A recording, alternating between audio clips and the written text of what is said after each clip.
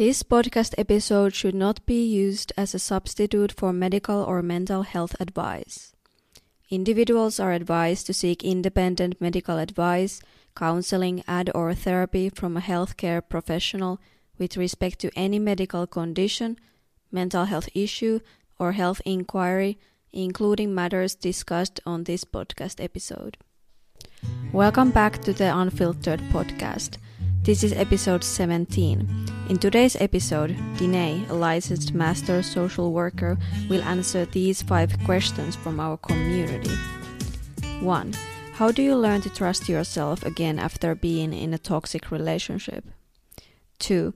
I don't want to ruin my marriage, but my past experience with abuse is haunting me. How do I keep this healthy relationship alive while healing from a toxic one?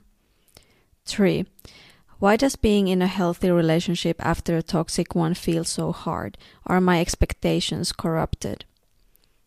4.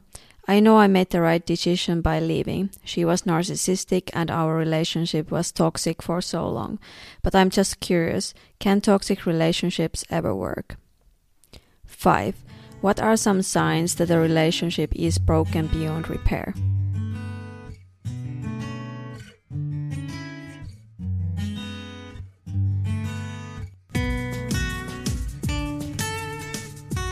Hi Dennae, thank you for joining me today. It's nice to have you in this podcast episode.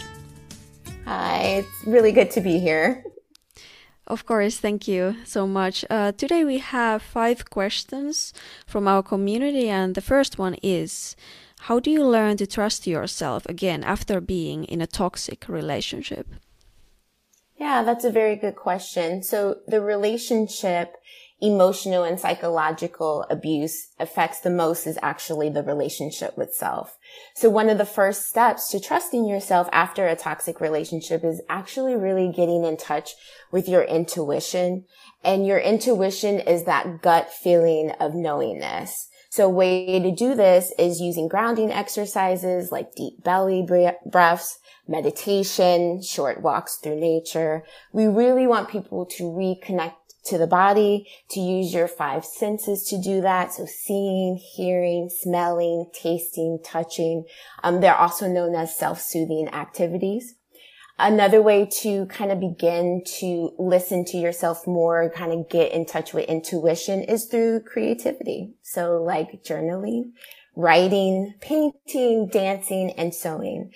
The outcome actually really doesn't matter. It's really about the ability to listen to your inner voice and create something, right? To be able to hear see a vision and then make the steps to having that vision come to life. And that will begin a relationship with being able to trust yourself.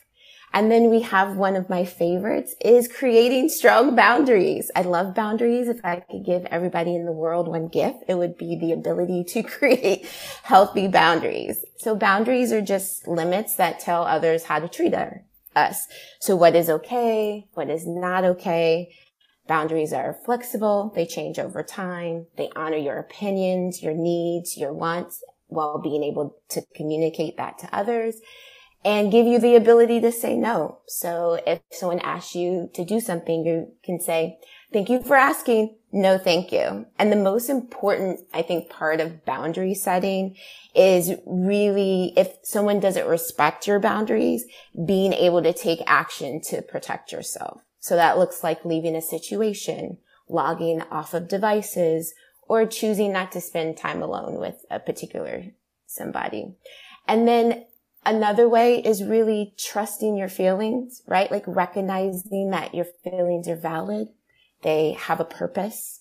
Feelings give you a better understanding of yourself and what you need so that you're able to ask for it.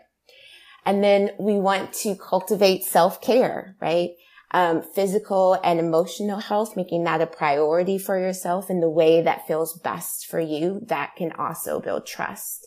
And lastly, right? Treating ourselves with compassion, grace, self-kindness, right? Like we learn from the past and we don't dwell there. We remind ourselves that we did the best that we could with the information we had at the time, that we make mistakes, and that we are actually doing actionable steps toward change.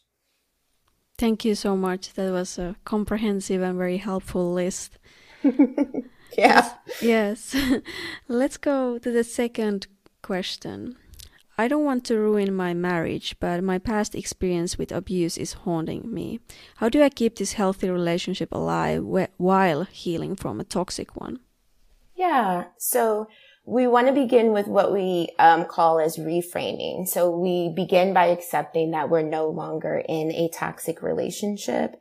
And what reframing does is it requires you to recreate identity, right? And when you recreate your identity, your language changes. So I was, or I am working through, right? And so that keeps the way that you see yourself and the position that you're in a more active, place in which you are autonomous in the process. And then you want to communicate with your healthy partner, right? About your fears, about what you need from them in order to move through moments of doubt. And we want people to get really clear about triggers, things that are coming up for them and how to manage through them. And you can invite your partner in this process as well. Like, I need time, or the way that you're speaking to me may be triggering me. So can you rephrase that? We want to really cultivate a way of communicating that is supportive and allows people to process their experience. And of course, getting professional help during this process and leaning on and cultivating a support system of family and friends that really love you and are there for you and there with you during this process. Thank you. The third question. Why does being in a healthy relationship after a toxic one feel so hard? Are my expectations corrupted? No, absolutely not. So toxic relationships often don't start off that way, right? Like, most often it's a couple red flags, and then gradually over time they become more toxic. And so what happens is this leads people not to really trust what they know.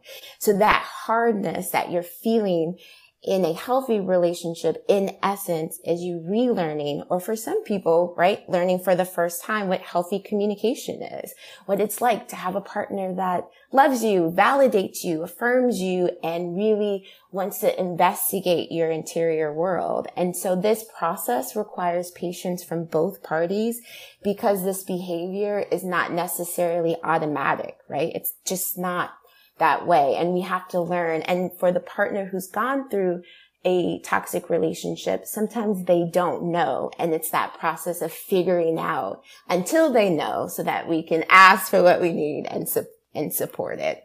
But building a healthy, secure attachment is absolutely possible. Yeah, I feel like that's often the case, that people don't even realize that they had toxic relationships in the past until they find themselves for the first time in a healthy relationship. Then they're like, oh, this is how it's supposed to be. Exactly.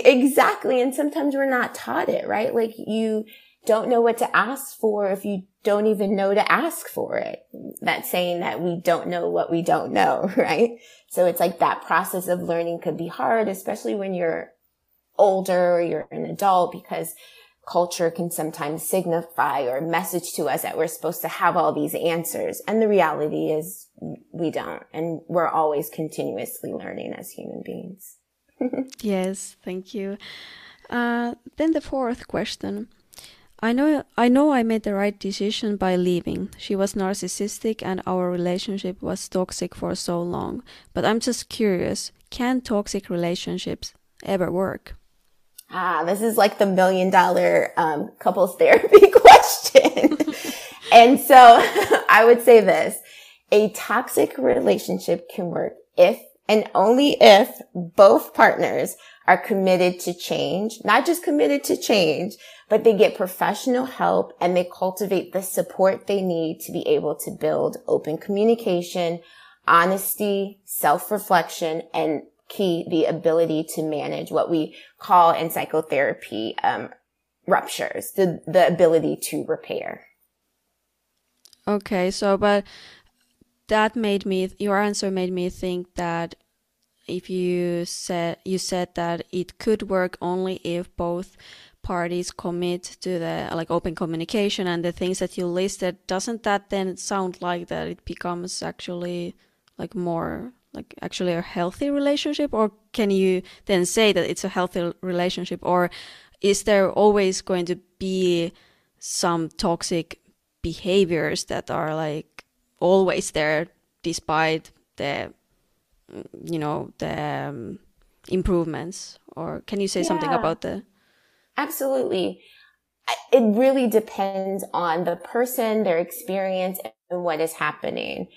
But what is key is that that when we're looking at the relationship, that we have two people that are committed to change, that have taken accountability for the toxic elements within the relationship, and they're actually doing actionable steps to change it. And to your point, that actually does and can turn into a healthy relationship pattern.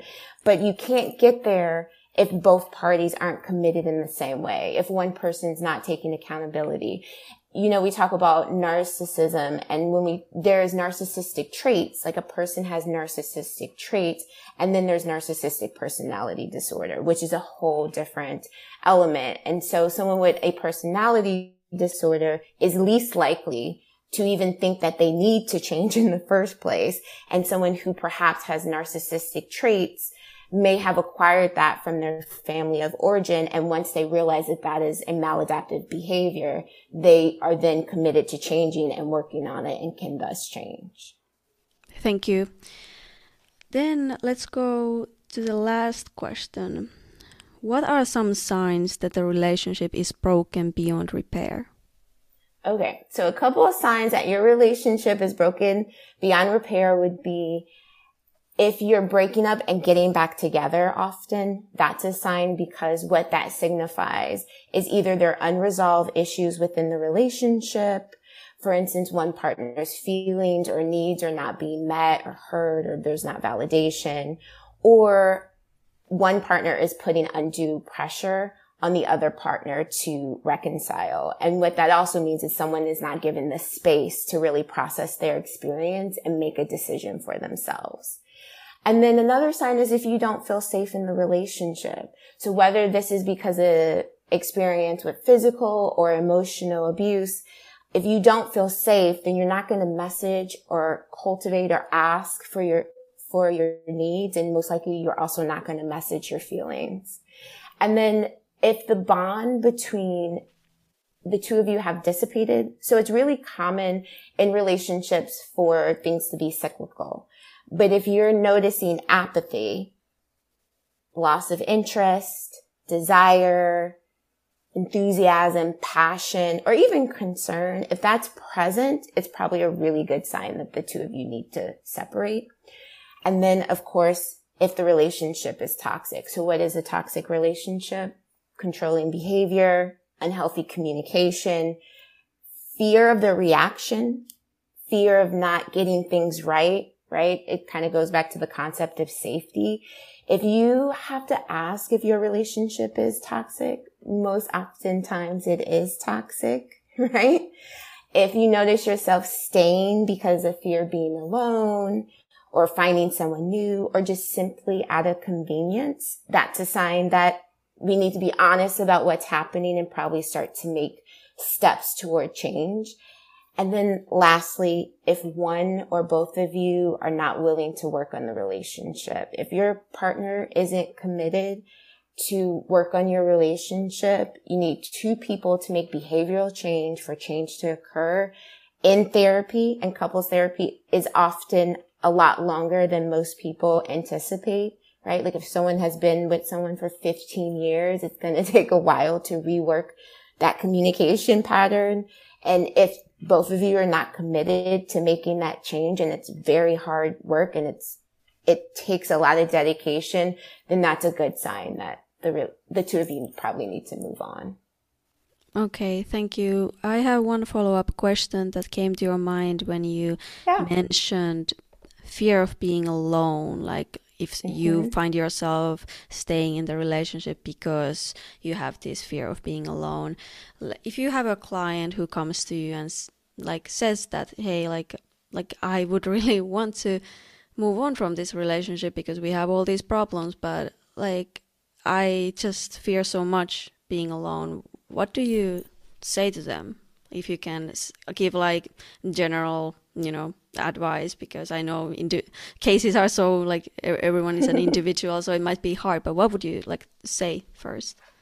Yeah, I think if there's a fear of being alone present in a client, that often signifies that the relationship with self-love, self-esteem probably isn't as developed or grounded as it needs to be. So I think the first step is saying, okay, why do you fear your own company? What is behind this, right? And to your point, individual people will have individual reasoning for that.